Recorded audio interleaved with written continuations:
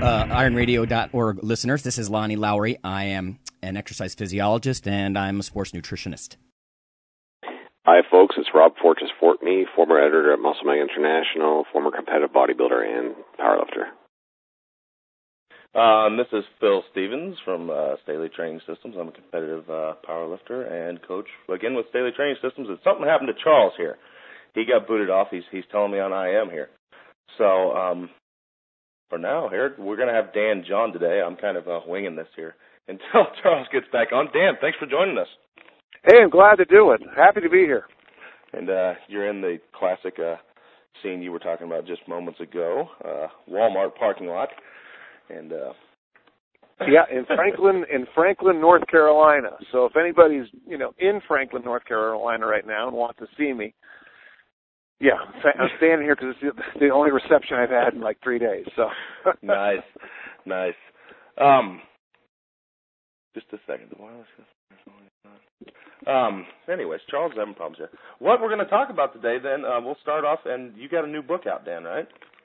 Yeah, I do. It's called Never Let Go, and I tell you, it's kind of nice. Larry Draper warned me that one day I would open up a box and a book with my name on it, my thoughts would be on it, and it would stop me in my tracks, and it certainly did. I'm very proud of it. It's some people say it's just a compilation, but it's really a lot more than that. It's a whole bunch of stuff.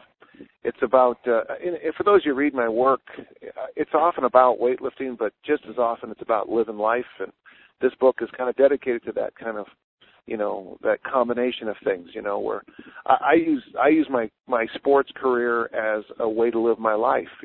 Every lesson I've learned in sport certainly has propelled me in life, and certainly it's integrity and, and backing up what you say about things. And, I don't know. So, yeah, I'm real happy. I'm very proud of it, yeah. Very much so. I mean, even, like you said, it's a compilation of kind of the older stuff. But, I mean, it's you bring a new twist to a lot of them. And also in time, I mean, there's a lot of people that, sadly, probably haven't heard some of your stuff. And then we got them talking in the background there. I don't know who's... But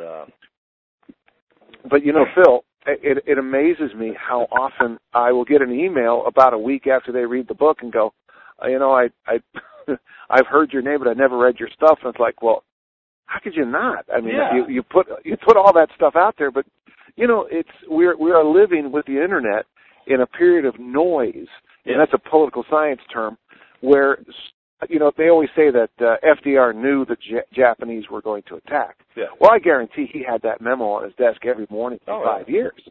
It's called noise, and we're living in a time right now where there's so much information, so much noise that, I'm just glad people are starting to hear, a quieter voice again.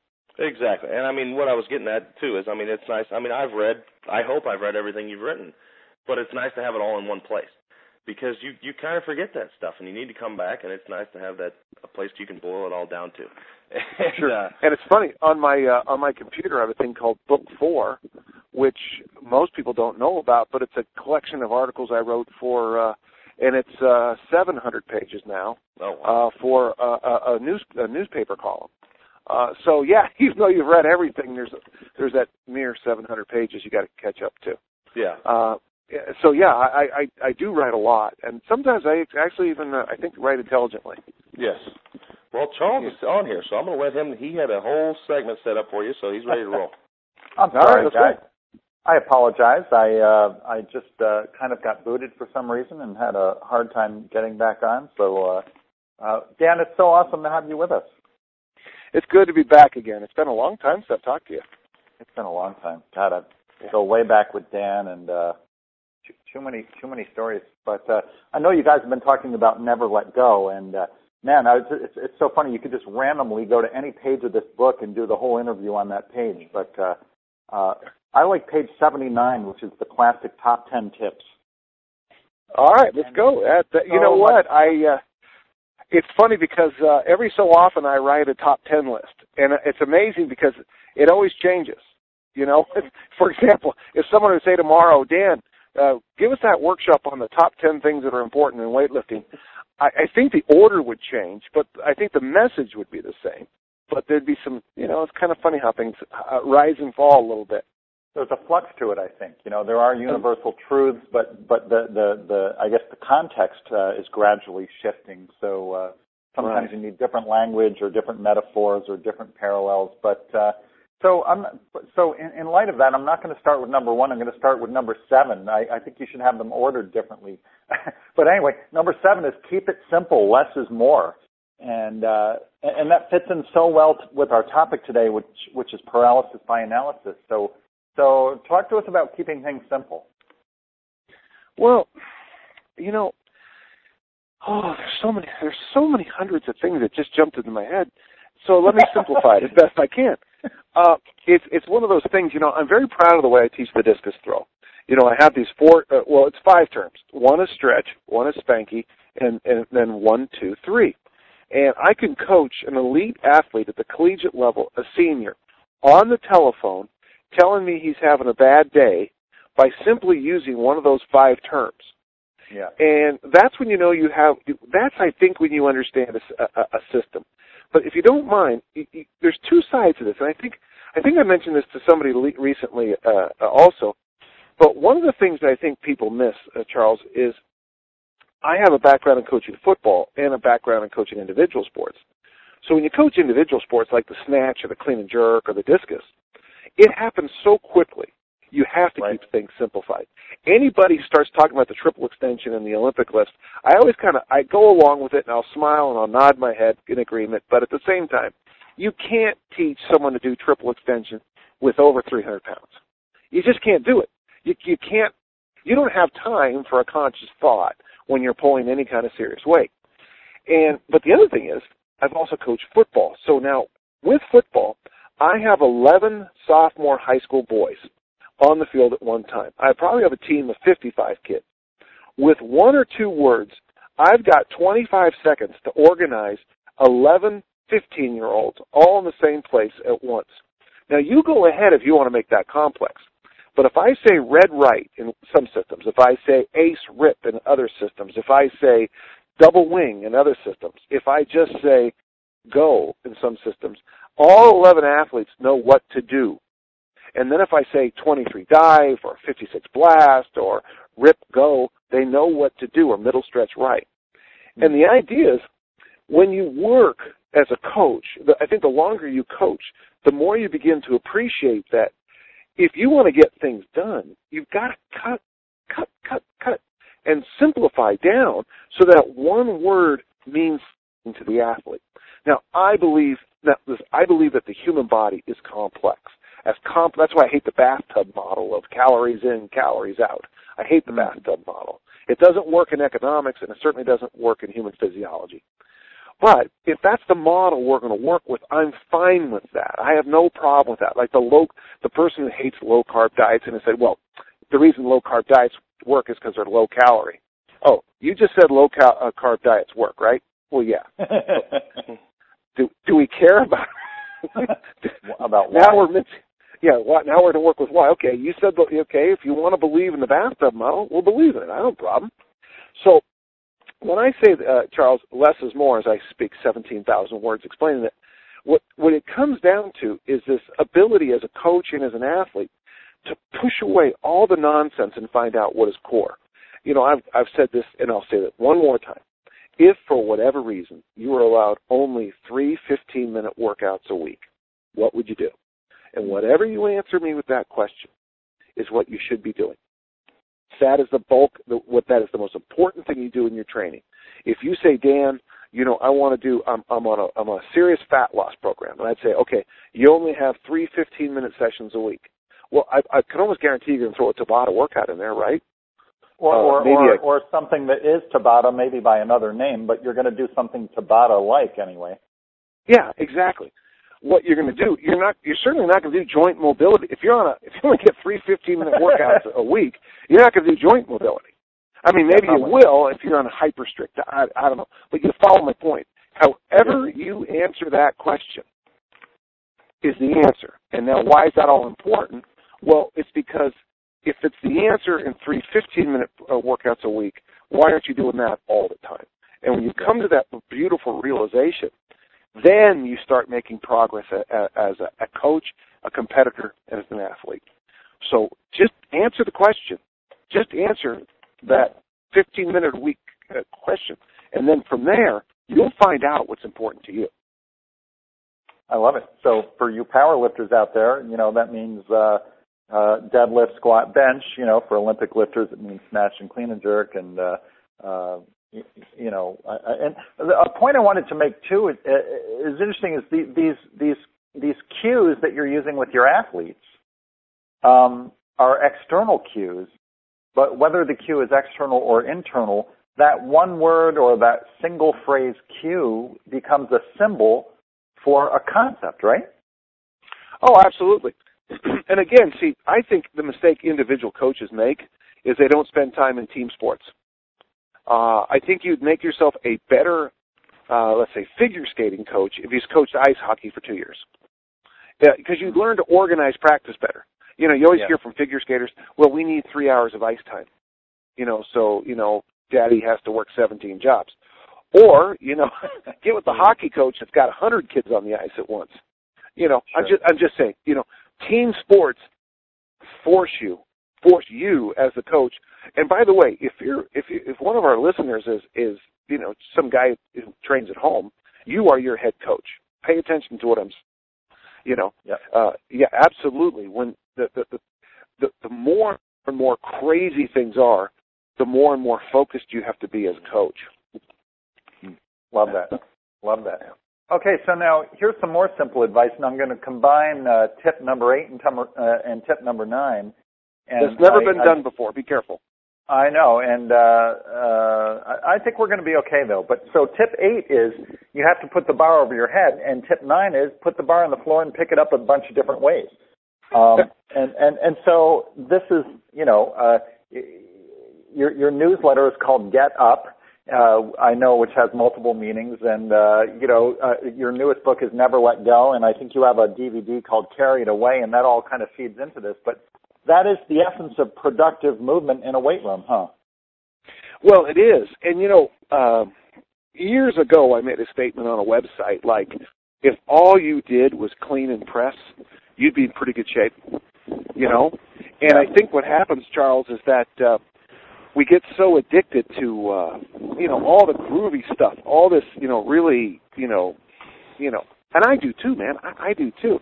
If, split-legged overhead squats with 1 foot on a BOSU ball, I mean, I love that stuff. I don't know what it does for you, but I just look at it and that seems right to me. Yeah, because look how fun it is,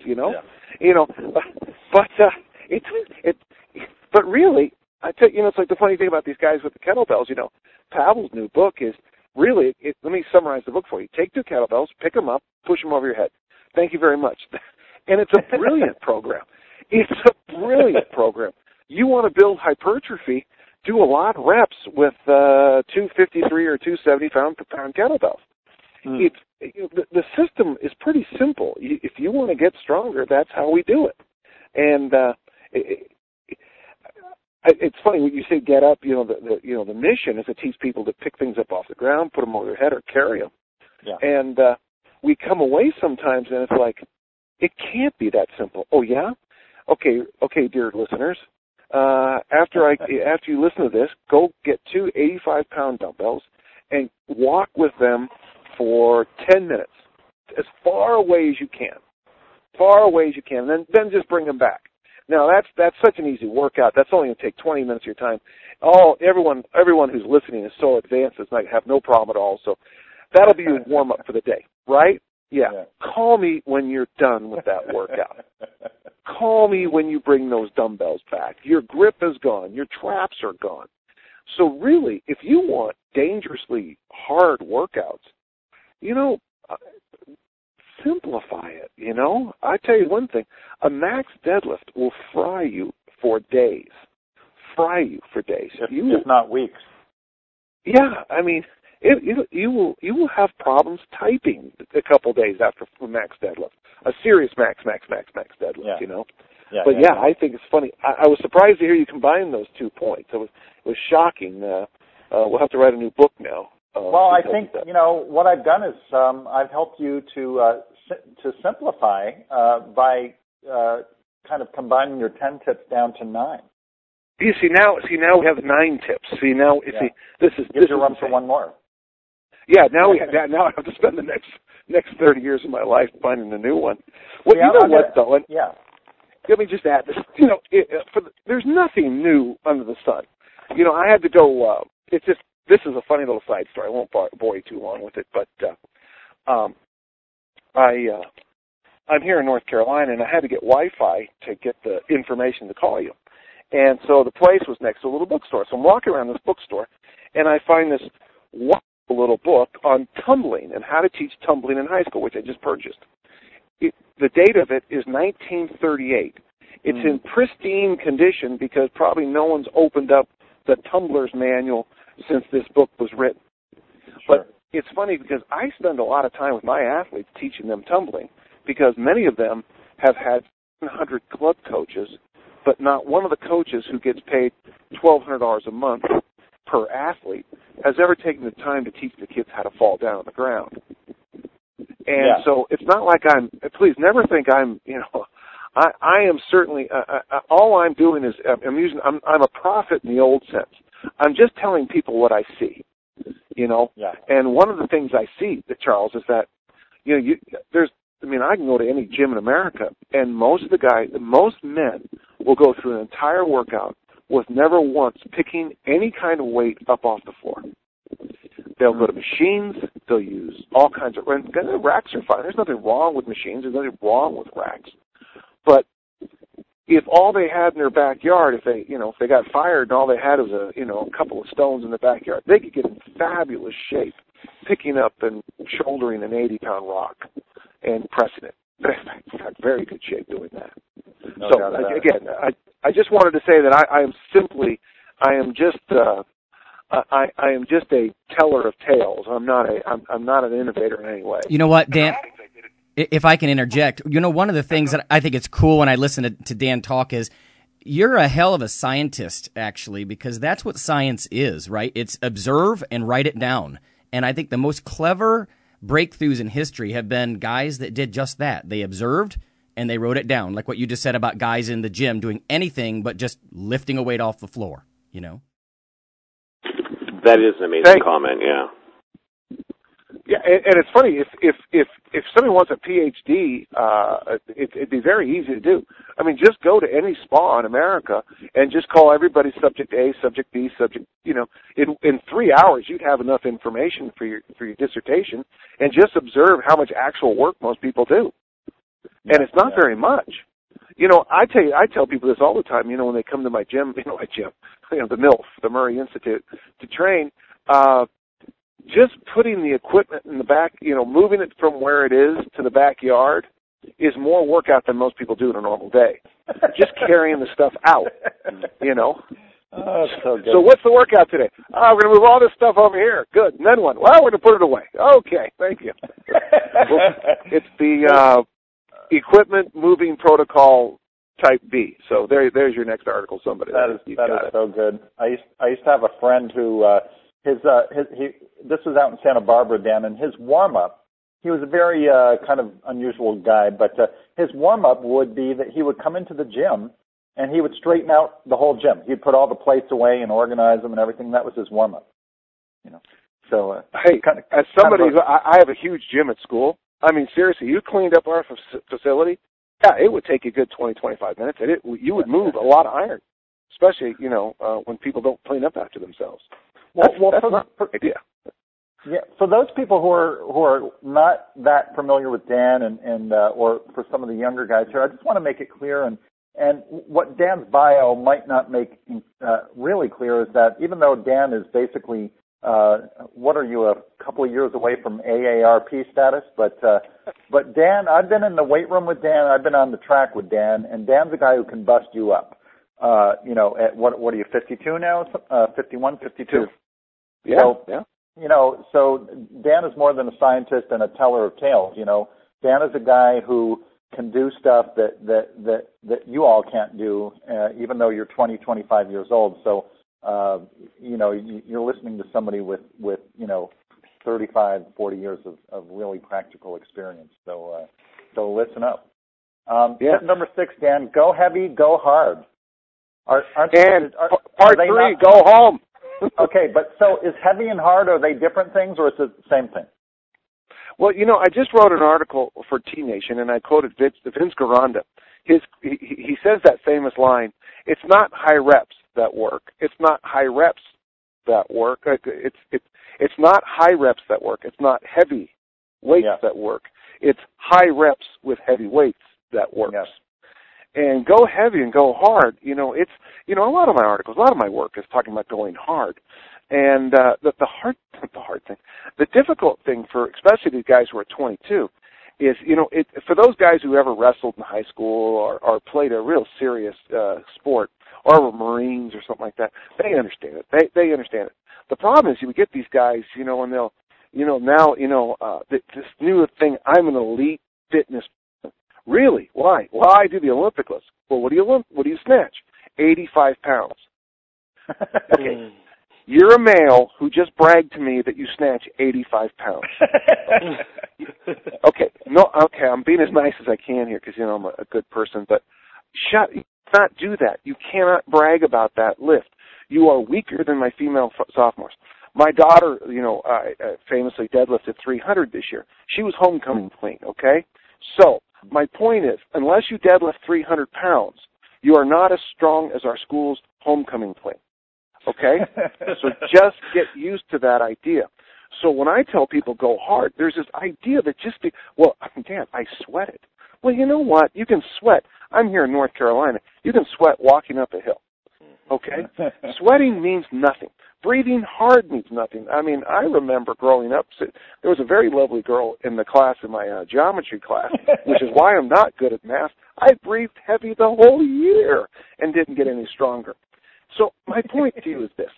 There is this image that somehow there's this little, oh man, I put it out there today. I went on the letter C on the Omni curl machine, and I just went for it, man. I went till I really felt a lot of blood in my arms. Okay, none of that makes any sense. And it is hard to get across what hard means. For me, okay, I'm on the other extreme. I always joke that, surgery is God's way of telling me to slow down. And, I get that. I'm on the other extreme. I certainly feel that, you gotta put it to the wall. You really gotta, you gotta put a weight on there. When you look up in the mirror, you see your spotters' faces are afraid. That's when you know you're doing a big squat. Is when your spotters are afraid. That's when you know you have enough weight. You know you have enough weight in the deadlift is when you pull it for about 8 or 9 seconds and nothing happens, and then it comes off the ground. If you get it up to your knees and then turn to me, drop it, and say, while you have it in your hand, say it's too heavy and drop it. And that's not a heavy enough deadlift. If you have to talk to me while you're deadlifting, you're not deadlifting heavy enough. If you can move your legs 3, 4, 5 times in a bench press, that's not heavy enough bench press, okay? If you can wiggle under the bar, that's not heavy enough, okay? If you don't blow at least one blood vessel in one eye a year, you truly aren't going heavy enough. Right on. Well, Phil will love to hear you say that because he has one eye right now that's pure red. God bless her. See, that makes me proud. Like I did the RKC thing, which was one of the hardest things I've ever done. And, when you finish the RKC, you know what hard work is. For 3 days, you have swung a kettlebell every 10 minutes for 3 days. Your hands are absolutely jello. I mean, they look like jello. And my brother Gary, he saw me on the last day of the last thing. He said, "You look terrible." That's hard training, okay? Now, the upside of hard training is when you decide to play with that hard training, that's when you get that's when all those wonderful things happen to you. That's when you get the hypertrophy, the fat loss. That's when you win. That's when you have victory. That's when all these things you talk about happen. But it's a hard thing to get across, you and your buddies are screaming the 135 back squat. It's all you, bro. It's not hard. Okay, see, now you got me ranting, so I'm stopping right there. Okay. No, it's good, man. It's good. I mean, it's so true. And oh my God, where do you even start? I always say, people, Dan, it's like it's kind of fitness is not the result of it. of how it feels. It's the result of what you do. You know, right? It right. doesn't matter what you did felt. It matters what you did. Yeah, that's not bad. Yeah, but did, yeah. And the nice thing is when you start to get into the mindset that I try to get my people into, is that you can really build on this now. You know, is that you can kind of you can measure things much more accurately in the future, if that makes any sense at all. Is you can say, okay, on this day, on Monday, 2 weeks ago, we had a really, really hard workout. Today's a medium day. And they'll go, oh yeah, that's it. I'll be able to walk tomorrow. Yeah, I'll be able to walk tomorrow. We're just moving through things. And I think that's another thing. It's in the book somewhere about, I have this theory about workouts come in kind of like fives. One pretty good workout, one horrible workout, and 3 normal days. Yeah. And I think a problem a lot of people have is they're under this impression that every workout should be a scene from Pumping Iron. You know, every workout should have you vomiting or, you know, and these guys that take their pictures of their sweat stains on the ground and put them on the internet. No one cares. You know what? You can go jump in a steam room for 20 minutes. You'll leave a much better sweat stain. You know, but it just means you have a sweat stain. And Dan, so go ahead. I'm sorry. We've got a little lag here. Go ahead. Well, the thing is that I think it's okay to have hard workouts, but at the same time, the same breath, it's also okay to have reasonable workouts too. But the problem is this: if you never really, really go hard, you can never understand what a reasonable training program is. Mm-hmm. And I think that's what a lot of people start to miss, is this idea that, yeah, there's a time to go hard, but that opens up the door for days where you just work on technical issues, or days where you go in and just do joint mobility, or days where you just go in and work that little issue, that little kink you have in your giddy up, you know? Yep. But if all you do for training is mobility work and kink work, you've missed the point too. I agree. And Dan, when you just said that, it reminded me of, I don't know where I got this from you, but one of the best things I ever heard you say was when you were talking about the idea of doing punch clock workouts. Yeah. You know, that's one of the most valuable concepts I think that I've learned from you, is that, you know, sometimes it's about putting in the work. And you know what? The PRs are not there every day, but, you know, first and foremost, put the work in. Yeah, you know, and that's a very good point. You know, one of the things I've been doing the last couple of months is I write my workout in my diary before I go work out.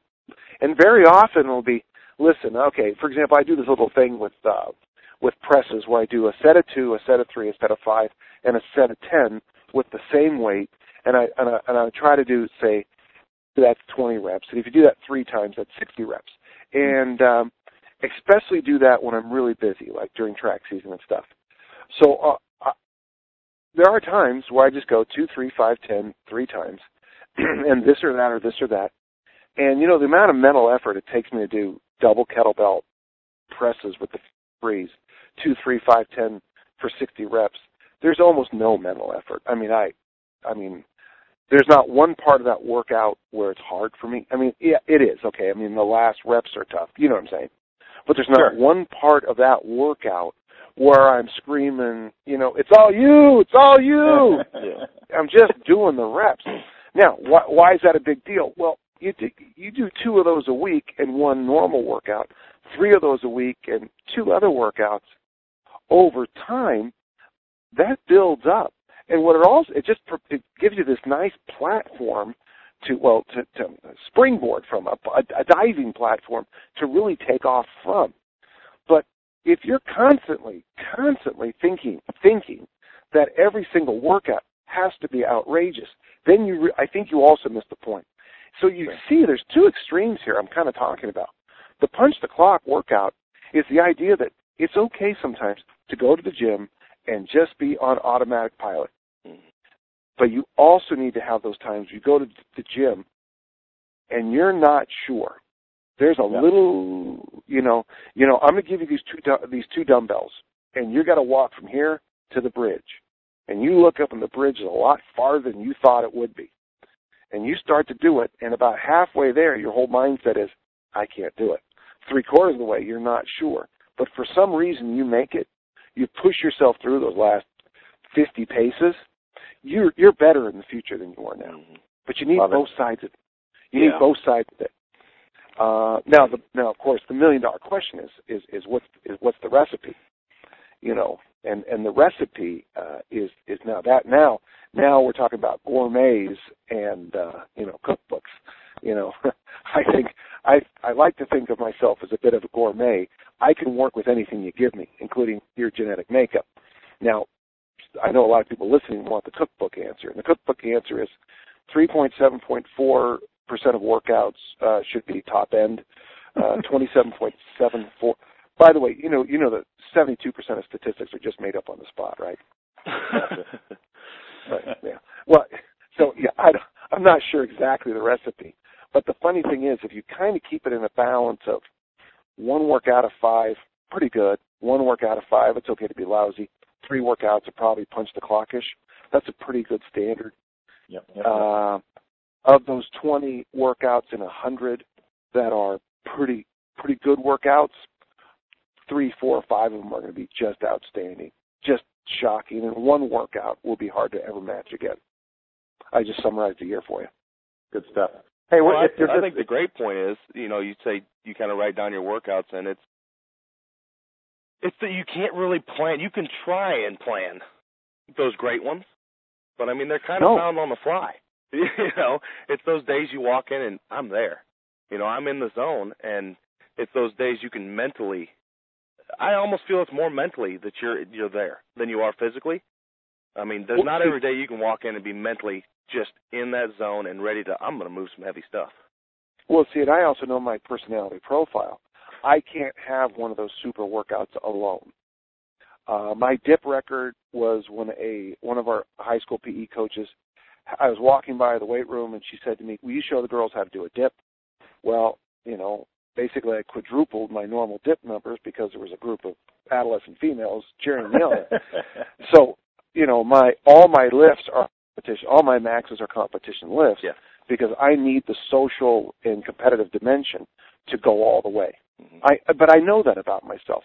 Now, you might have somebody who's a bit more introverted who may have their best workout on a mountaintop by themselves one day in a beautiful moment of insight. That's not the way that doesn't necessarily work for me. Yeah. But I applaud people who are that way. Exactly. I mean, that kind of brings up the whole deal of having, I'm a firm believer in having meet PRs and gym PRs because they're different for everybody, and sometimes they're worse and sometimes they're better. Mine are staggeringly bad. My workout performance, in fact, it's kind of a secret I haven't. Everybody who's ever seen me compete knows this one. But I generally warm up, like in the discus, in the 130s, 140s. And then my competition throws, like last year, 180s. And I have this ability to just ramp it up. And so I know that I have the volume switch I can just crank up. I know that about me. That isn't true for everybody. Now, listen, don't forget, I've been competing since 1967. As I always say for reference, my wife was born in 68. So, I've been competing. I've been competing. This is my 42nd year of competition. So, I know things about myself. I know terribly awful things about myself, but I know some other things. I know how to dance a little bit, and with this kind of thing. So, one of the things I'd recommend for your listeners is to do some of those weird little personality assessments that you sometimes see. They're in Reader's Digest or 17 magazine or whatever. It doesn't matter. They're all good, and just to get kind of a bit of an insight into what makes you tick. Not so much what makes Charles tick or Phil tick or Dan tick. What makes you tick? And it might be something you might discover, when you go back over your journals, is that you're the most, maybe you are a gym lifter. If you are a gym lifter only, you probably don't want to compete, Yep. But you follow my point, I think. I think you really need to know thyself, and it's very important. Well, if you're just joining us late, we're talking with Dan John, and we're talking about his book, Never Let Go, and you can learn more about Dan at www.danjohn.org. And I'm afraid if we don't get to our topic of the week right now, we may never get to it. So, Phil, you want to ramp it up for us? Yeah, I can get that rolling.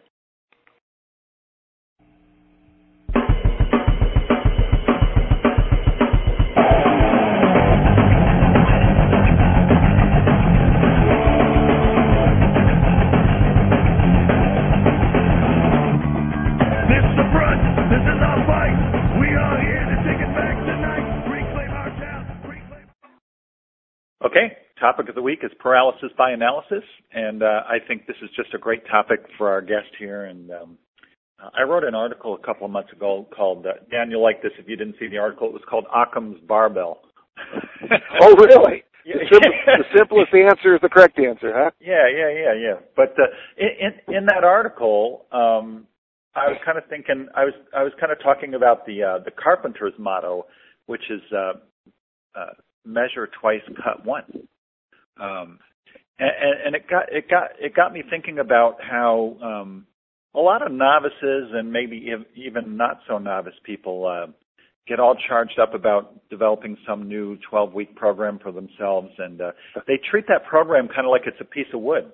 You know, it's kind of like you get into your second workout and either your shoulder's bugging you a little bit, or you couldn't get the piece of equipment you wanted, or you had a sudden realization that maybe you should be doing something different, and then all of a sudden you're paralyzed because your 12-week program is now slightly imperfect, and now you feel the need to kind of create a new 12-week program. And I think that's interesting in the context of paralysis by analysis. Do you find that, Dan, that people are kind of that way? Like they don't have this, you know, like what matters is what you do right now, and it's really hard to forecast. I have a real problem with periodization. In the forecasting meaning of the word, because you don't know, man. You don't know where you're going to be in 5 weeks from now. So do you think there needs to be more of an emphasis on getting some quality work done today, and then we'll take it step 2 next time, you know? I have that little forum at DaveDraper.com, and constantly, in fact, it's kind of almost a joke now, that people say, what do you think about this program? And I always say, try it for 2 weeks and get back to me. The number of times I've got an email that said, I tried it for 2 weeks and this worked and this didn't, I would say out of 100, maybe 2 people have done the 2-week experiment as they stated and stuck with it. The failure rate on 2-week programs is 98%. God only knows what 12-week programs are. Yeah. And you're right. And so what happens is, if I'm challenging you to do what you say you're going to do for 2 weeks. 2. And because you can't. Every time you go into the gym, everything, and you just said it right, my shoulder hurts, this is weird. I have all my own equipment. I have my old gym. I mean, I have everything you possibly imagine for facilities. And I can't always guarantee this. Maybe halfway through the workout, I get a phone call. My daughter has a flat tire on the freeway. That changes the workout, and that's just normal stuff. If I can interject on that too, not only is it injuries and daily stuff, but people have impatience about results. The body, it takes days or weeks, depending on what you're dealing with, to adapt. It doesn't just happen. So giving yourself even 2 weeks is beyond bare minimal. To actually say, okay, I can make an assessment at this point, this works or this doesn't work. And yet, if people aren't even willing to give 2 weeks, how can they expect noticeable changes in, strength or muscle mass or body fat or whatever? I think a lot of people, they just don't understand the biology of change like that. Well, I got to bless you. Can I just say, okay, here, I first heard about the kettlebell swing. What about 2001? Does that sound about right? Okay. That's probably about right. This year, 8 years later, is the first time I think I have a handle on correctly teaching the kettlebell swing. I would argue the swing on paper is the simplest exercise there is, right? It took me 8 years. Now, I have a background in lifting. This isn't my first day at the beach. It took me 8 years to figure out what that girl was doing wrong so I could instantly fix it. swings hurt my back, swings hurt my back, swings hurt my back. What you're doing is not swings. Well, what am I doing wrong? It took me till this year to fix that. 8 years of swings, 8 years of the simplest exercise there is in strength and health. I think the take-home message there, though, is one that it didn't stop you from keep trying. And that's the problem. People, instead of trying, they keep searching for perfection in their plan and in their execution first. They change, though. They keep changing. It's like they don't even start until you have a perfect plan. I mean, I was talking about this on Facebook today with Nia Shanks, and it was like, stop. She made the comment of, if you're carrying excess fat, then stop harping about it and just do something. You can do something. Well, I like what Lonnie said, because, if you were going to suddenly decide that you were going to learn Italian or learn how to invest your money or whatever, you expect there's a learning curve, and you have a certain amount of patience that, hey, man, I just have to work my way through the learning curve. But for some reason, when it comes to training, there's this sort of expectation that you shouldn't have to go through a learning curve. Yeah, and dieting too. Yeah. Oh, yeah, dieting is, every time I go away from low carb, I'm wrong. Every time. But I keep doing it. Because what do you mean by that? What do you mean that when you deviate from low carb, it just never works for you? Is that what you mean? Yeah, I do this thing called Get Fat. Yeah. It's a system I work on called Getting Fat. But it's just funny. It's like I know. But dialing in any of this stuff, and I love your analogy about foreign languages. You and I and all of our readers listening say we're going to all take the Rosetta Stone and we're going to learn German. We would all probably start with the very first, day, right? Yeah. And we would be okay. And some people would try to knock it through in 3 weeks and maybe do it 8 hours a day, and God bless them. But we all would assume it's going to take some time. Sure. And yet, God, you teach, people come, can I learn the Olympic list from you? And it's like, sure. They want to come for a 45-minute lesson. Yeah. I was thinking 4 years. I was thinking. That sounds like martial arts to me. Imagine in a lot of martial arts, you have to train for 6 years before you're a probationary black belt. So before you're technically a beginner, you put in 6 years working and reworking a technique. How that patience is so different from kind of this ADD we have in the States, Well, but see, in the martial arts, you can't go to the gym next to it and get a $1,000 black belt, right? You can't be certified as an Aikido expert. Dan John's Aikido certification. Right? I guess I could. There you go. I'm gonna start doing that. I think it's a good idea. For 12 hours, you come to me on a weekend, and you're certified as an Aikido expert. Okay, there's my moneymaker. Okay, but you guys, let's check this out, though. Dan, you mentioned Rosetta Stone, okay? I wonder what you guys think about this, and I wonder if we can give beginners who have paralysis by analysis, if we can have a little more sympathy. If you were to decide suddenly you want to learn German, you might do Rosetta Stone, or you might get a German teacher, or you might, who knows what, but there's not going to be a lot of variance. You know what I mean? In other words, the teaching method may vary, but generally speaking, you're not going to get somebody saying that, heavy weights are for strength and high reps are for tone, or you should train to failure or not train to failure. And I think in the fitness industry, I wonder if your learning curve is really severely hampered by the wide divergence of information out there and the contradictory nature of the widely available information, Use your German example. Could you imagine going to a one-day certification on speaking German? Okay, you go for 6 hours, you pay $1,000. I give you a certificate that says you're fluent in German, right? Right. Will you be able to instantly test it in the real world? You walk up to some German guy and say, hello, I speak German. Right. Guten Abend. And the guy will start talking to you. If you don't understand him, you're not fluent. That's right. But in weightlifting, you can be certified, by God, in 45 minutes you can be certified to be an Olympic lifting coach now.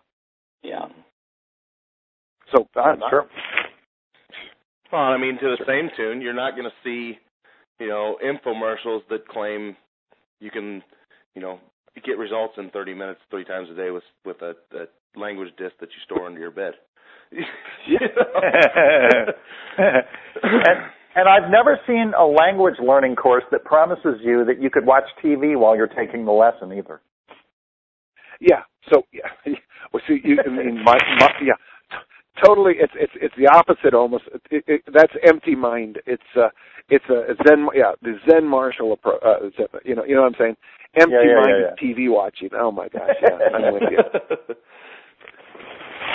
But and it also makes me wonder too if I wonder as an industry, I just sometimes think, and I was saying this to Phil the other day, that I just think as an industry we're doing such a bad job at getting reasonable information out there to people, and the mythologies that people labor under today are the same as they were 30 years ago, except now there's more of them. And I just think the industry as a whole is just doing such a terrible job. And Lonnie, you probably feel the same way about the nutrition industry. I mean, I think the average person today is just as far from the mark, if not further from the mark than they were like 30 years ago. It's just, you sometimes wonder when is it going to ever take hold, and when are people going to get this? And it's frustrating. Well, I think you know what? When it comes to the diet industry and all these gurus, one of the problems as these contradictory kinds of systems and myths and stuff crop up is that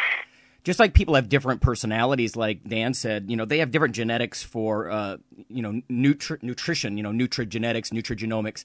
People respond to diets differently, but the problem is that you get these gurus who they have to exaggerate sort of a reader hook or exaggerate why their system is better. Otherwise, it doesn't stand out. So they make these exaggerations, and meanwhile, people like me, I don't really, I'm more along the lines of the way Dan explained that kettlebell book, which, take the weight and lift it over your head. Well, I would write a very brief book too. It'd be like, eat more lean meats and fruits and vegetables. The end.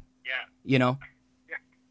That's boring, I guess, and that's not much of a proprietary system, I suppose. But it's a message of sense in an ocean of these kind of myths that float around and confuse the hell out of people.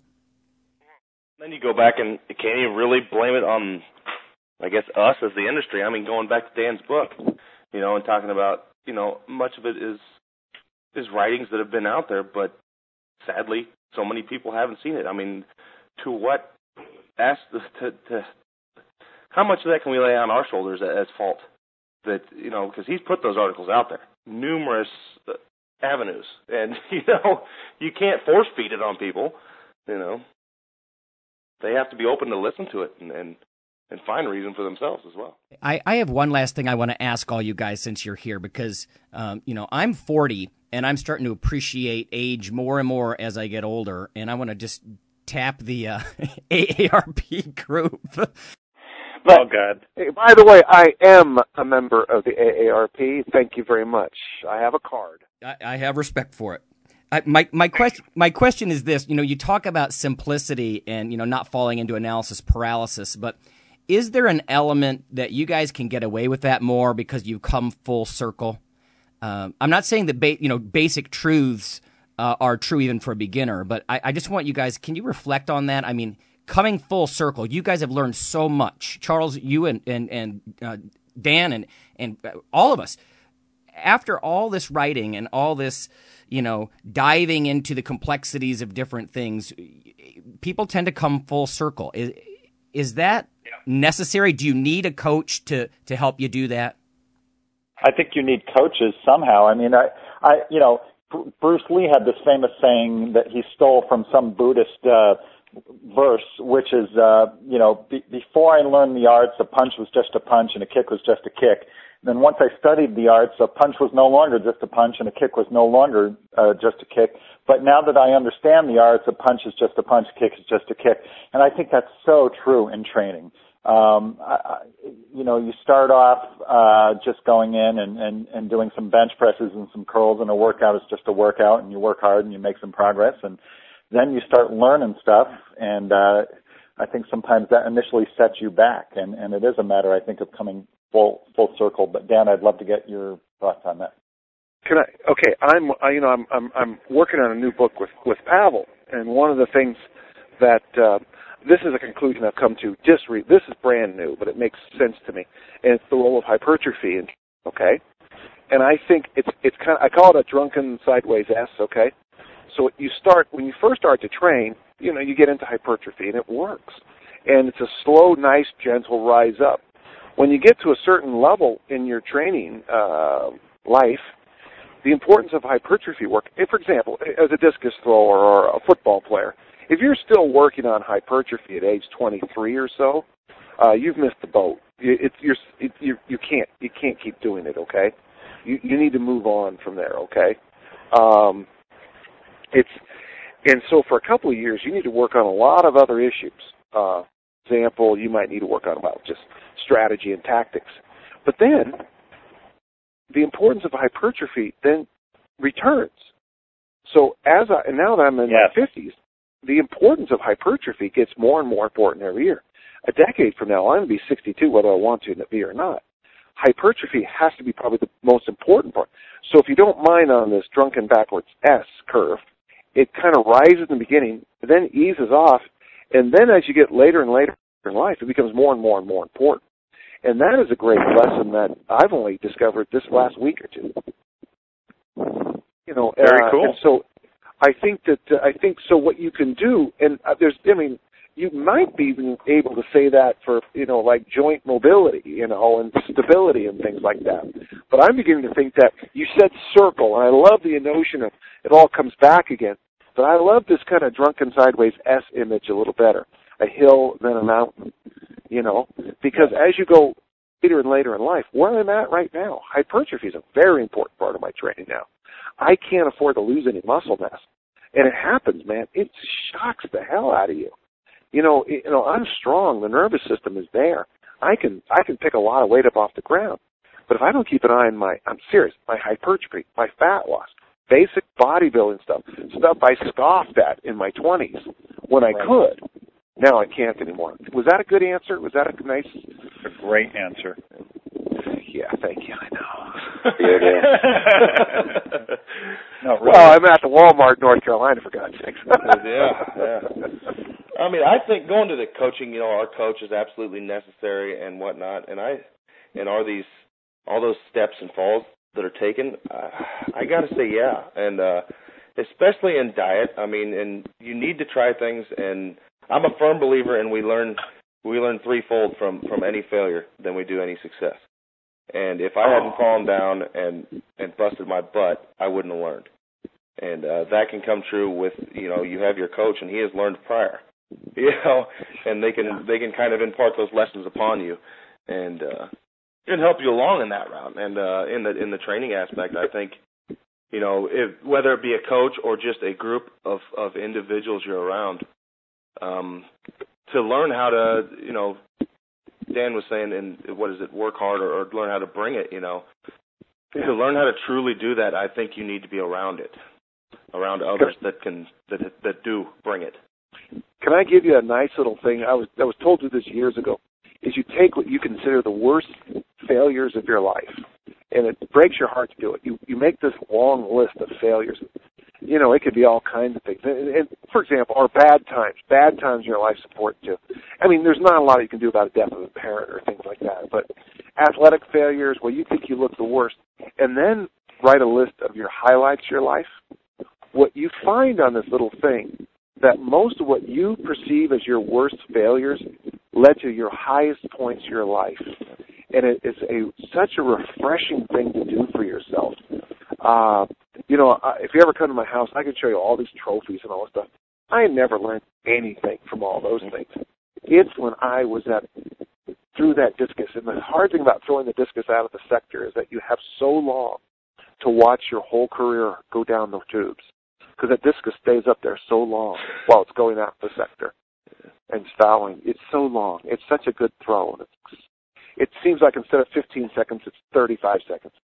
But you're right. Failure, you learn more from failure than you do from success. For sure. But there's a corollary, and it's in somewhere I wrote about. But losers get more out of losing than winners get out of winning. So, but that's a whole other topic. But So, well, I won't talk about losing. Okay. Rob or Lonnie? I think everybody else seemed to put it forth pretty succinctly.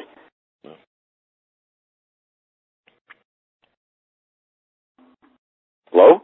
Hello. Yeah. Hello, I'm no, that's I can't really add too much more to that. Okay.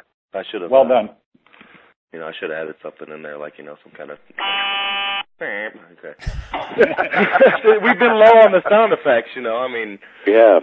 Yeah. Yeah, those are for dead air, man. You got to kick them in. Okay, sorry. Hey, Dan, thanks for spending time with us today, and I hope people take heed and listen and apply what they've learned, and we'd love to have you on again sometime. Hey, anytime. I hope I didn't dominate too much today, but I love this stuff. I love it. It's my passion. So anytime I can help out, I'm here to help you. Okay. Okay, Dan, we're going to be calling you again. Thanks so much. Yes, for sure. Everybody, I'm just going to remind you, the link to Dan's book is right on the landing page you're on right now. So if you could, go in there and support Dan and the radio show. So I thank you very much, guys. Thanks, Dan. Thanks so much. Thanks, guys. The iRadio podcast and all of the audio on myradio.org is for information purposes only. If you're interested in starting a diet or exercise program, it's important to check with your physician. Also seek the help of registered dietitians, athletic trainers, and qualified exercise physiologists in order to make the progress that